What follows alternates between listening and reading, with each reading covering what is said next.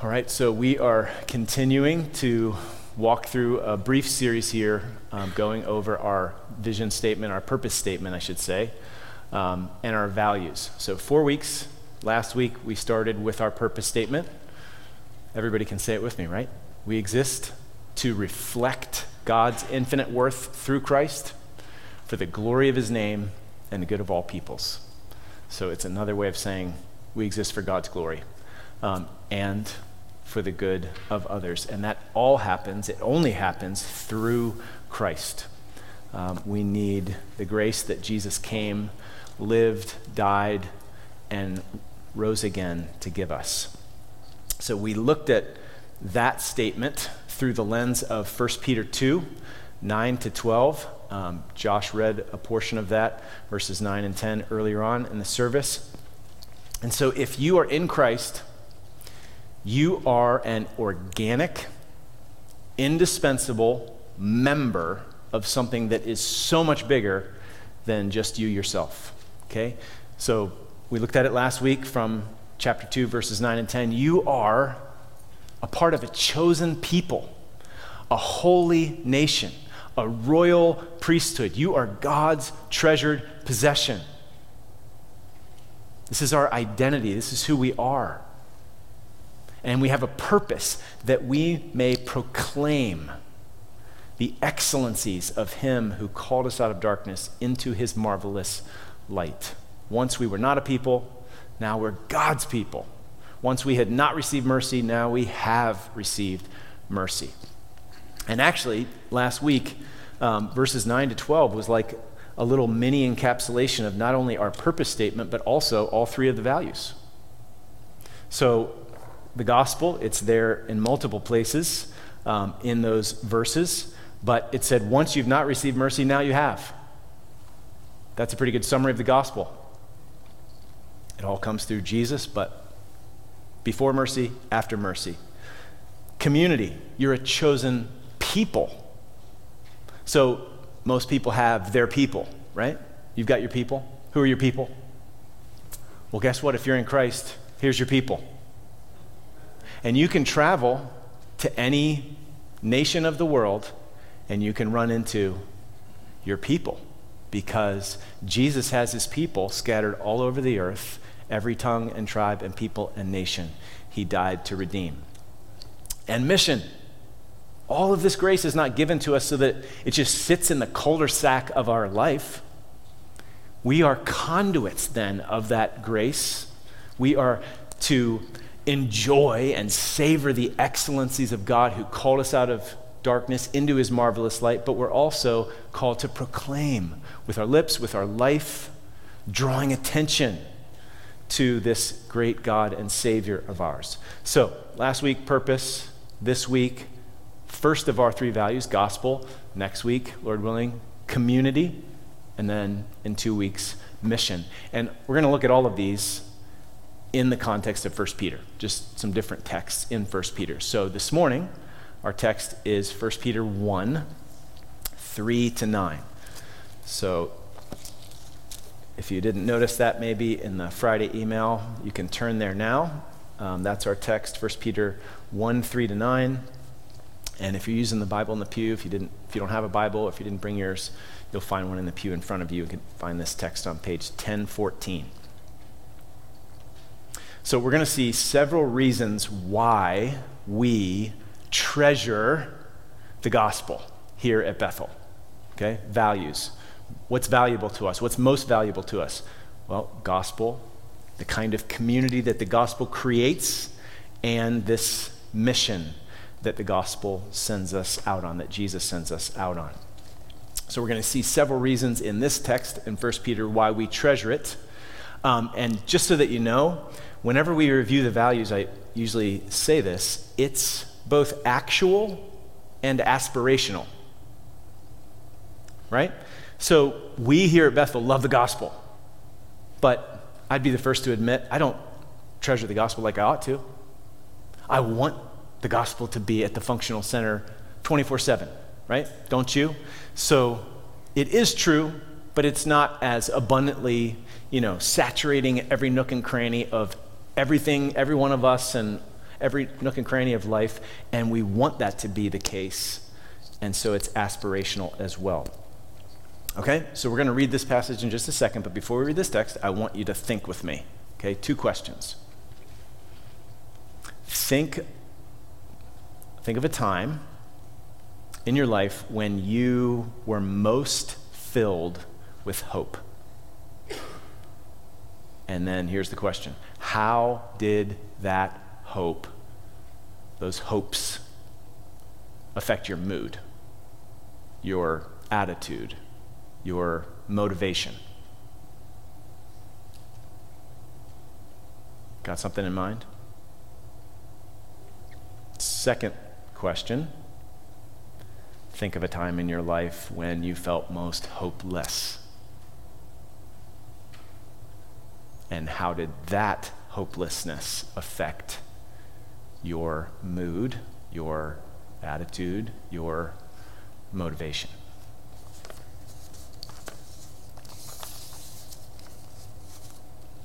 So keep those thoughts in mind as we head into this text, because we're going to see that 1 Peter 1, 3-9 has a lot to say about hope. All right, so let's dive in and see what we should see.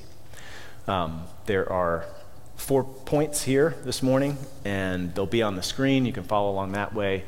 You can actually pull up the notes, or you can run out into the lobby, and nobody will judge you, and grab a hard copy if that's helpful to you for the notes. All right, so point number 1, bless God for new life. 1 Peter 1:3. Actually, let's read the whole thing and then we'll dive in. So, blessed be the God and Father of our Lord Jesus Christ. According to his great mercy, he has caused us to be born again to a living hope through the resurrection of Jesus Christ from the dead, to an inheritance that is imperishable, undefiled, and unfading, kept in heaven for you, who, by God's power, are being guarded through faith for a salvation ready to be revealed in the last time. In this you rejoice, though now for a little while, if necessary, you have been grieved by various trials, so that the tested genuineness of your faith, more precious than gold that perishes though it's tested by fire, may be found to result in praise and glory and honor at the revelation of Jesus Christ. Though you have not seen him, you love him. Though you do not see him, though you do not now see him, you believe in him and rejoice with joy that is inexpressible and filled with glory, obtaining the outcome of your faith, the salvation of your souls. So point number 1, bless God for new life. Look at verse 3. Blessed be the God and Father of our Lord Jesus Christ. According to his great mercy, he has caused us to be born again to a living hope through the resurrection of Jesus Christ from the dead. So, why is Peter blessing God? Why is he praising God as he starts off with this letter? Well, he's writing to believers who are scattered. They're dispersed. You see that back up in verse 1. These elect exiles of the dispersion in Pontus, Galatia, Cappadocia, Asia, and Bithynia. That's Asia Minor, modern-day Turkey. So those folks were suffering, and they were likely going to suffer more in the days to come. And so Peter's writing to them to help them walk through the suffering that they are facing, that they will face, to walk through it like Christians. Seems like that could be pretty relevant for us as well. In the inimitable words of Wesley to Princess Buttercup, life is pain, princess. Anyone who tells you otherwise is selling you something. So we too will suffer. Most of us have already. Maybe in a variety of ways. Some of you have suffered tremendously. We all will suffer eventually. And the question is, how will we face it? How will we be prepared for it? How will we make it through? And the mercy and grace of God is what we need for our first descent into the valley of tears. And it's what we're going to need at the end when the valley of the shadow of death leads to death's door. So let's consider this mercy and grace of God here in 1 Peter 1. Blessed be the God and Father of our Lord Jesus Christ. According to his great mercy, he has caused us to be born again to a living hope. If you are a Christian, you have been given second birth, new and eternal spiritual life. We were dead, spiritually dead. Remember Adam and Eve? Remember the garden? In the day that you eat of it, you will surely die. They didn't physically die in that moment, but spiritually, they were separated from God, from their source of life. So Paul's letter to the Ephesians says it like this: you were dead in your trespasses and sins, like the spiritual biography of everyone. When the gospel then takes root in a human heart, the Holy Spirit causes those truths, the concepts of the gospel become living realities. A person is born again. We can hear that Jesus is the only Savior. We can go in one ear and out the other, that we're sinners in need of a Savior. But when that concept, that truth becomes a reality, I know I'm a sinner. I know I need a Savior. And you turn from your sin and trust in Jesus, you are born again. Spiritual rebirth. You're given new life. Actually, Peter talks about this just a little bit later on. Let your eyes scan down to the end of chapter 1. In verse 22, it says, love one another earnestly from a pure heart, since you have been born again, not of perishable seed, but of imperishable. The gospel is likened to imperishable seed. Once it's planted and it begins to grow, its life is imperishable. And that happened through the living and abiding word of God. Same thing that Jesus told Nicodemus, right? In John chapter 3, you must be born again to enter the kingdom of God. So if you and I were dead and cut off from God, and if we couldn't save or help ourselves, ultimately, spiritually speaking, no hope beyond this life, and God came and breathed new eternal life into you, don't we have every reason to be eternally grateful? Like how right, how fitting that we bless God for how he has blessed us in this way that Peter writes about. But that's not all. Make sure you notice the motive here on God's part. What motivated God to do this? Verse 3, according to his great mercy. Like this is God revealing his great heart to us. Like the ultimate reality behind the universe. What is it? Behind this world, behind your life, behind the lives of everyone you know, is not this cold, impersonal, turning of gears. Turning the hands of fate. It's not karma. That's not the ultimate reality behind the universe. It's not sterile, divine aloofness. Unwilling to get his hands dirty in the mess down here on planet Earth. The ultimate reality behind the universe is a God full of mercy. According to his great mercy, God has a mighty, merciful heart. That is good news. That's the basis of the good news. At least good news for all but the self-righteous. Right? Like that parable in Luke 18, the parable of the Pharisee and the publican. If you think you don't need a Savior, then this is not good news. It's not even relevant. But if you, like that publican who beat his breast, God have mercy on me, the sinner. If you know you've failed, if you know you're a sinner, if you're dogged by guilt and shame and regret, if you know you don't want what you deserve, but you need mercy, you want mercy, then how relieving is it to know that this is the ultimate reality behind the universe, the great merciful heart of God. If the gospel is true, if Jesus paid for every one of your sins, if you are not going to get what you deserve, God has dealt with us infinitely better than we deserve. Blessed be the God and Father of our Lord Jesus Christ. Amen? I love the quote by Richard Sibbes. We have it hanging above our front door. There is more mercy in Christ than sin in me.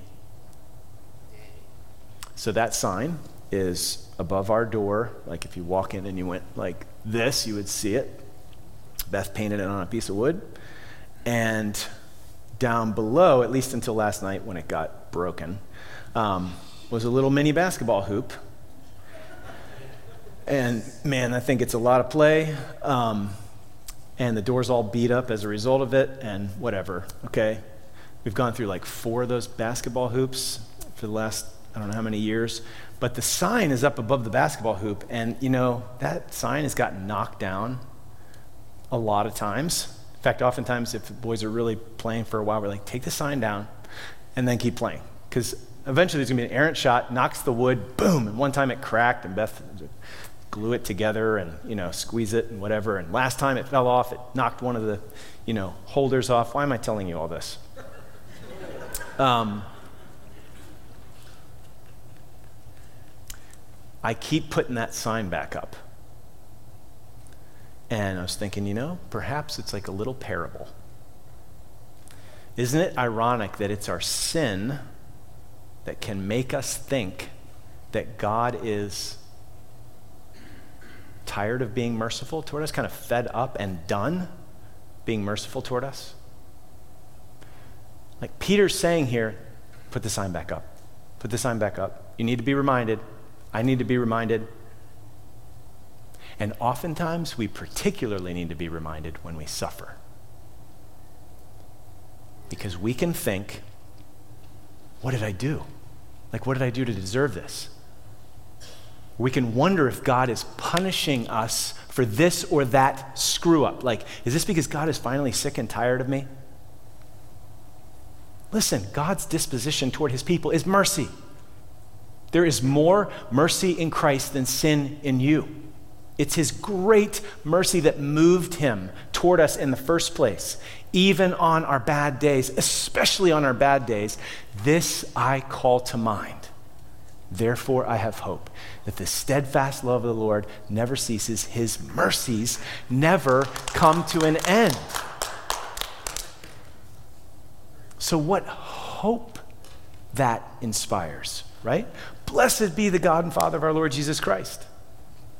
One New Testament commentator, I. Howard Marshall, writes, to be born is to enter into existence in a new world.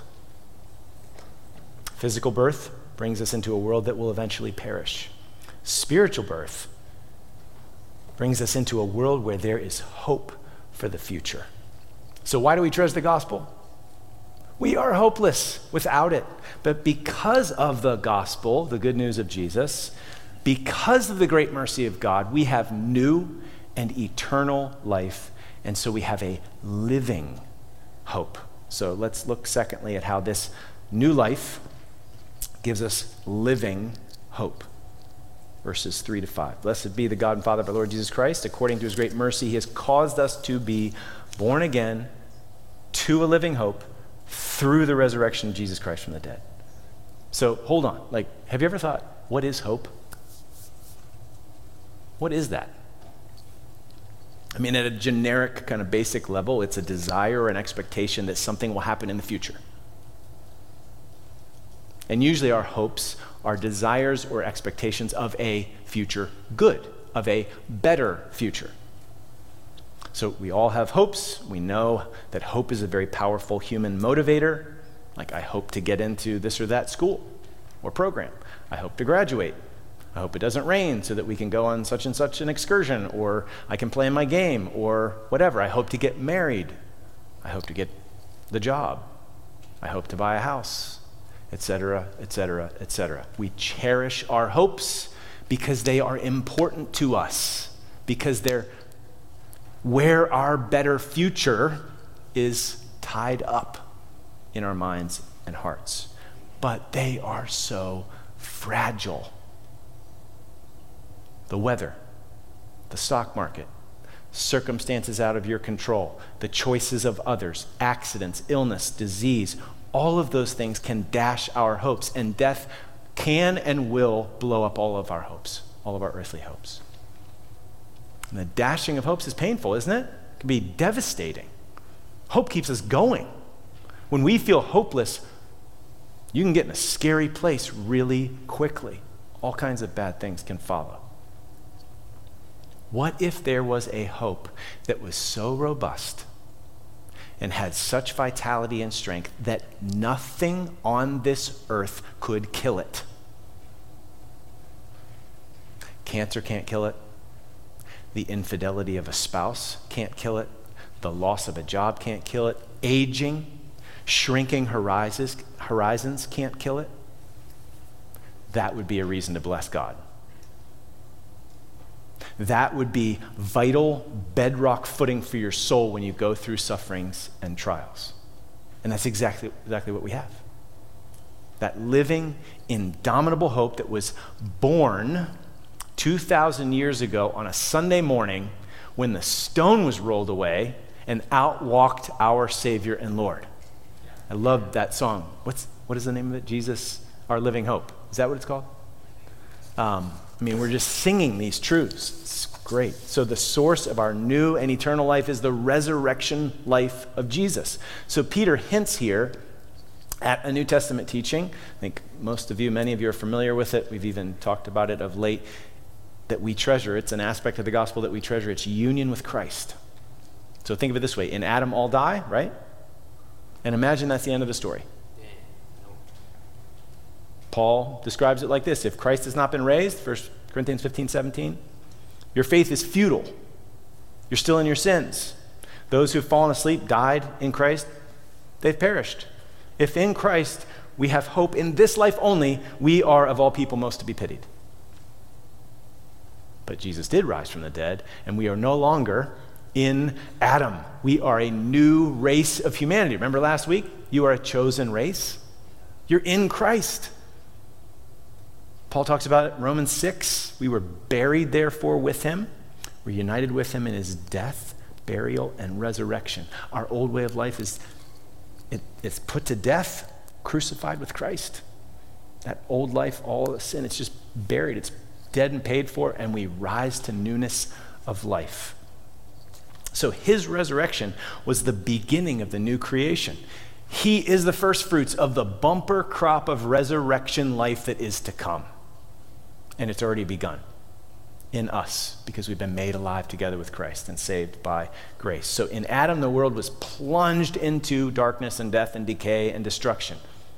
And Jesus comes and plunges himself into the darkness, lets that darkness swallow him up. He died, he was buried. The universe holds its breath. What just happened? Had darkness won? No. He broke the power of death and darkness, and he rose victorious as the beginning of God's plan to make all things new. So imagine light breaking forth from the grave, and imagine him just kind of picture this, sending forth his light into every tongue and tribe and people and nation, and as people are born again, like the light pierces the darkness, pinprick after pinprick in the dark fabric of this world, and we are made alive together with Christ and saved by grace. It's the dawning of the new day. Like it can often seem like dusk heading into darkness here on planet Earth under the sun because of all the brokenness and violence and injustice and sin and all of that. But the reality is that we live in the darkness before the dawn. The dawn of the new and eternal day. So the resurrection of Jesus is the pledge. It's the beginning and it's the pledge of our future resurrection. We've been made new. If anyone's in Christ, he's a new creation. Old is gone, new has come. And then one day, everything's going to be made new. We are all little previews of coming attractions. Which is why Peter writes in 1:13, set your hope where it's secure, where it can't get blown up with death and other earthly circumstances. Set your hope fully on the grace to be brought to you at the revelation of Jesus Christ. That's the day when Jesus returns and all things are made new. So if you are in Christ, your future resurrection is as sure as Jesus's. Your future, like perfect, wonderful, beyond your wildest dreams, everlasting life is as sure as Jesus is alive. without the resurrection of Jesus, our sufferings and death would have the last say. Like, listen, make sure you face this reality right now. Our lives will all one day change irrevocably, and our horizons will shrink down. Your next suffering could be your last. Like, at some point, all of our hopes will die in that final bout with suffering, except for our living hope. That hope's unshakable, unkillable. So listen, just consider how real this is. I thought of 2 sisters in our church family right now. And this is an opportunity to maybe encourage you to pray for them as they face these days, and then also realize you're going to be there someday. So for Shirley Booker, terminal cancer, on hospice, maybe a matter of weeks at most. The horizons, like, what is she going to hope for right now? It's not going to get better. And one day that day is going to come for you and me. But this living hope is very much alive. For Julie Barmore. So Julie's been living with her daughter, and she had to go in the hospital because of some fluid around her heart, and they had to determine at this point, going to need to go to a nursing home. So that decision, can you imagine how hard that decision is, right? Like, there's no going back. Like, that's such a sad day, isn't it? Well, in one sense, yes, it is. Like, these are real losses, and we can lament them. But also, that move, that sad move, cannot kill her living hope. So our suffering on earth is always temporary and does not get the last word. Our suffering on earth is small and a fading thing. Our living hope is big and substantial, and it is a glorious thing. So blessed be the God and Father of our Lord Jesus Christ. Again, do you see why we treasure the gospel? But there's more. Look at how Peter unpacks this living hope. Verse 3 again. Blessed be the God and Father of our Lord Jesus Christ. According to his great mercy, he's caused us to be born again to a living hope through the resurrection of Jesus Christ from the dead, to an inheritance that is imperishable, undefiled, unfading, kept in heaven for you. So this living hope is an inheritance. It is imperishable, undefiled, unfading. Inheritance comes from being part of a family, right? We've been born again into God's family. He's our Heavenly Father. Jesus is our elder brother. Well, what does that mean as far as our inheritance goes? Like, what an inheritance is that? We're going to inherit the earth. The meek shall inherit the earth. The all things new heaven and earth, where there will be no more night, no more death, no more sorrow or pain or crying anymore, no more threats, no more sin, no more curse, no more suffering, no more abuse, no more bad news. We could keep going all afternoon. That is good news. That's why we treasure the gospel. And these gospel hopes are not fragile. They are as strong and sure as the character and faithfulness of God. So this hope, this inheritance can never perish, spoil, or fade. It can't suffer any death or decay. It's imperishable. It can't suffer any defilement. It's undefiled, obviously. It can't suffer any diminishment. It's unfading. Maybe you notice that all of these descriptions are in the negative. Well, it is so glorious that it's really ultimately beyond our comprehension. It's ineffable, or indescribable, you could say, or incomprehensible. I mean, certainly we can describe it, we can get at it, but sometimes the best way we can do that is by saying what it's not. So Paul writes in 1 Corinthians 2:9, as it is written, what no eye has seen, nor ear heard, nor the heart of man imagined, what God has prepared for those who love him. That's not to say that there aren't any positive descriptions of our living hope. In fact, Chelsea read from Psalm 16, in your presence there is fullness of joy. At your right hand are pleasures forevermore. That is a glorious positive statement to describe our living hope. Fullness of joy forever. But that's not all. This living hope, this inheritance that's beyond our comprehension, it is kept for us, and we are kept for it. Look at it there. You see in verses 4 and 5, kept in heaven for you who by God's power are being guarded. You're being kept through faith for a salvation ready to be revealed in the last time. So it's kept for us. We are kept for it. It's guarded. Thieves can't break in and steal this inheritance. It's not subject to any, market movements. There's no recession or depression that can hit this inheritance. If you are in Christ, it's kept for you and you are kept for it. That keeping happens by God's power. And it also happens by our faith. Do you see it there? Kept in heaven for you who by God's power are being guarded. And it also is through your faith.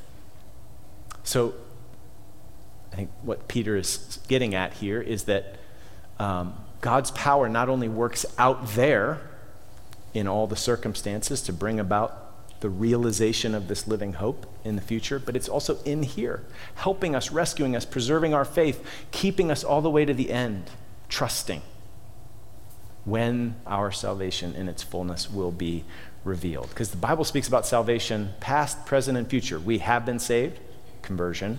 We are being saved as we continue to turn from sin and trust in Jesus, as we're rescued from ourselves oftentimes. And we will be fully and finally saved when Jesus returns. So the gospel is like this beautiful diamond, and there's so many facets, and we turn the diamond and just are in awe.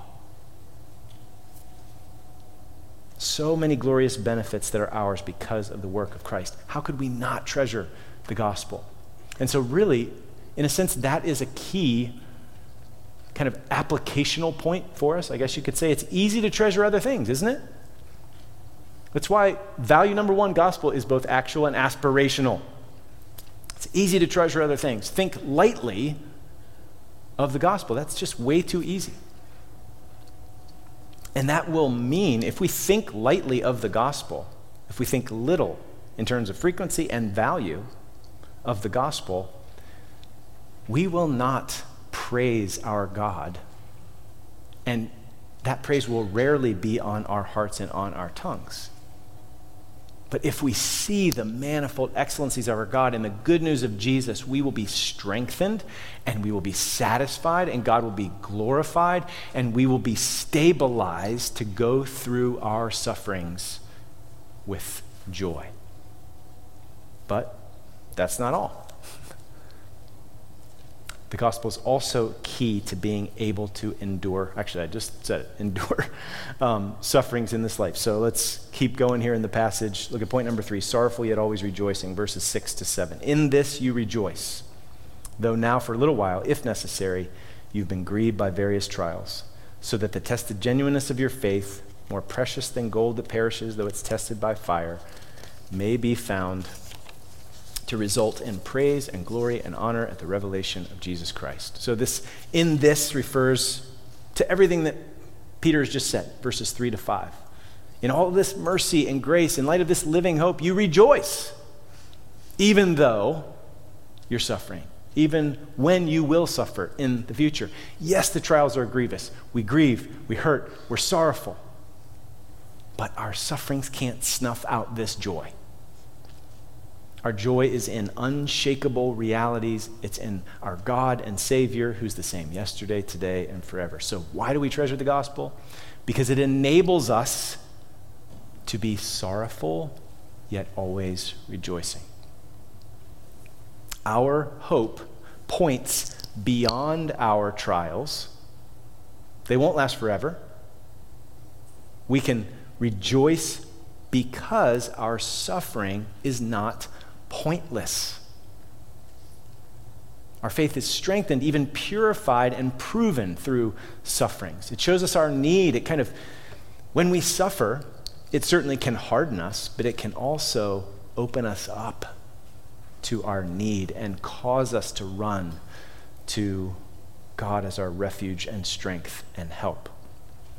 It can actually keep us from the dangers of pride and self-sufficiency. Suffering can make our faith stronger. It's like metal refined in the fire, right?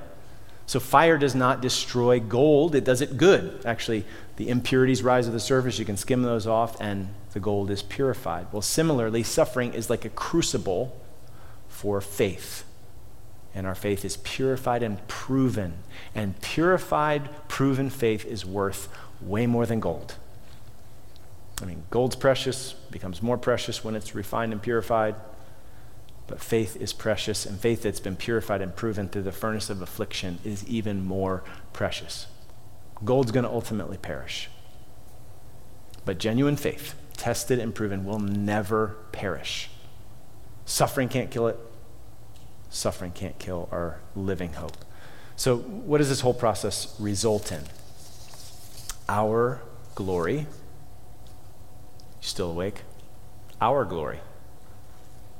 And God's glory. You might have expected the God's glory part, right?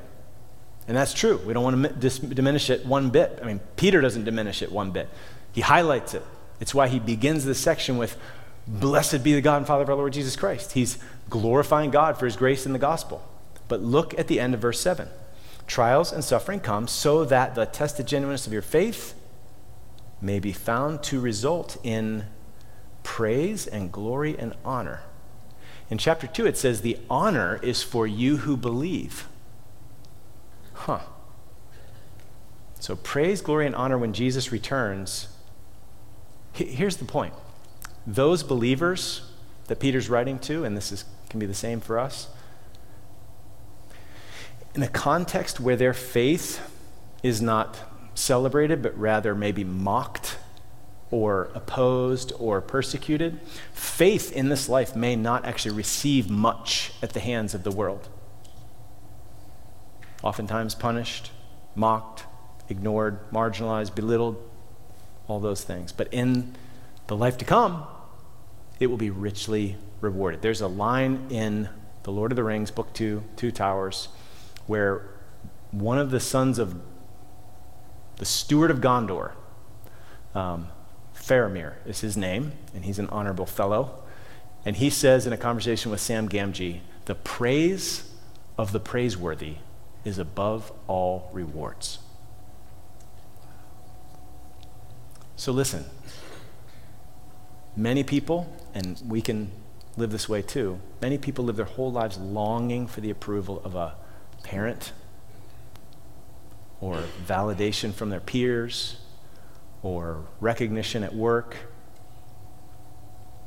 But there is a praise that renders all other commendation and approval as just mere husks and ashes. Every single one of us, at the end of it all, are going to hear one of two things. Depart from me, I never knew you. Or, well done, good and faithful servant. Enter into the joy of your master. So imagine seeking to love people and faithfully follow Jesus and being snubbed and passed over and mocked and insulted and shamed and maybe seen as a nobody. And then at the end, not something to puff our chests out, it's all of grace from beginning to end, but the King of Kings and the Lord of Lords looks you in the face and declares cosmically, this one, well done, good and faithful servant. enter into the joy of your master. That is the ultimate honor and praise and glory. So why do we treasure the gospel? It is the grace of God in the gospel that leads to this kind of faith and this kind of future, the living hope of praise, glory, and honor before the God of the universe smile. We already have his smile because we're justified in Christ, right?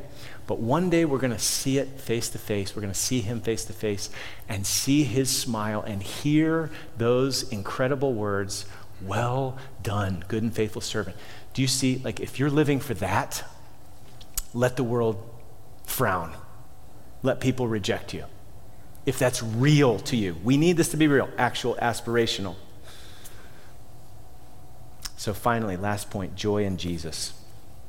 The greatest treasure of the gospel is Jesus himself. It's God himself, our living Savior, who cannot be taken from us by suffering. So even though we can't see him, so it's interesting, Peter's writing this, and he says, though you have not seen him, I have, you haven't, you love him. Though you do not see him now, you don't, and actually neither do I, but we will. We can rejoice in the Lord always. So Fanny Crosby, some of you probably know that name. She was a prolific hymn writer. She wrote songs like To God Be the Glory and Blessed Assurance, and she was blind. She was asked once if she was upset. So that's a trial, that's suffering, right? She was asked once if she was upset that she was never able to see, and she said no.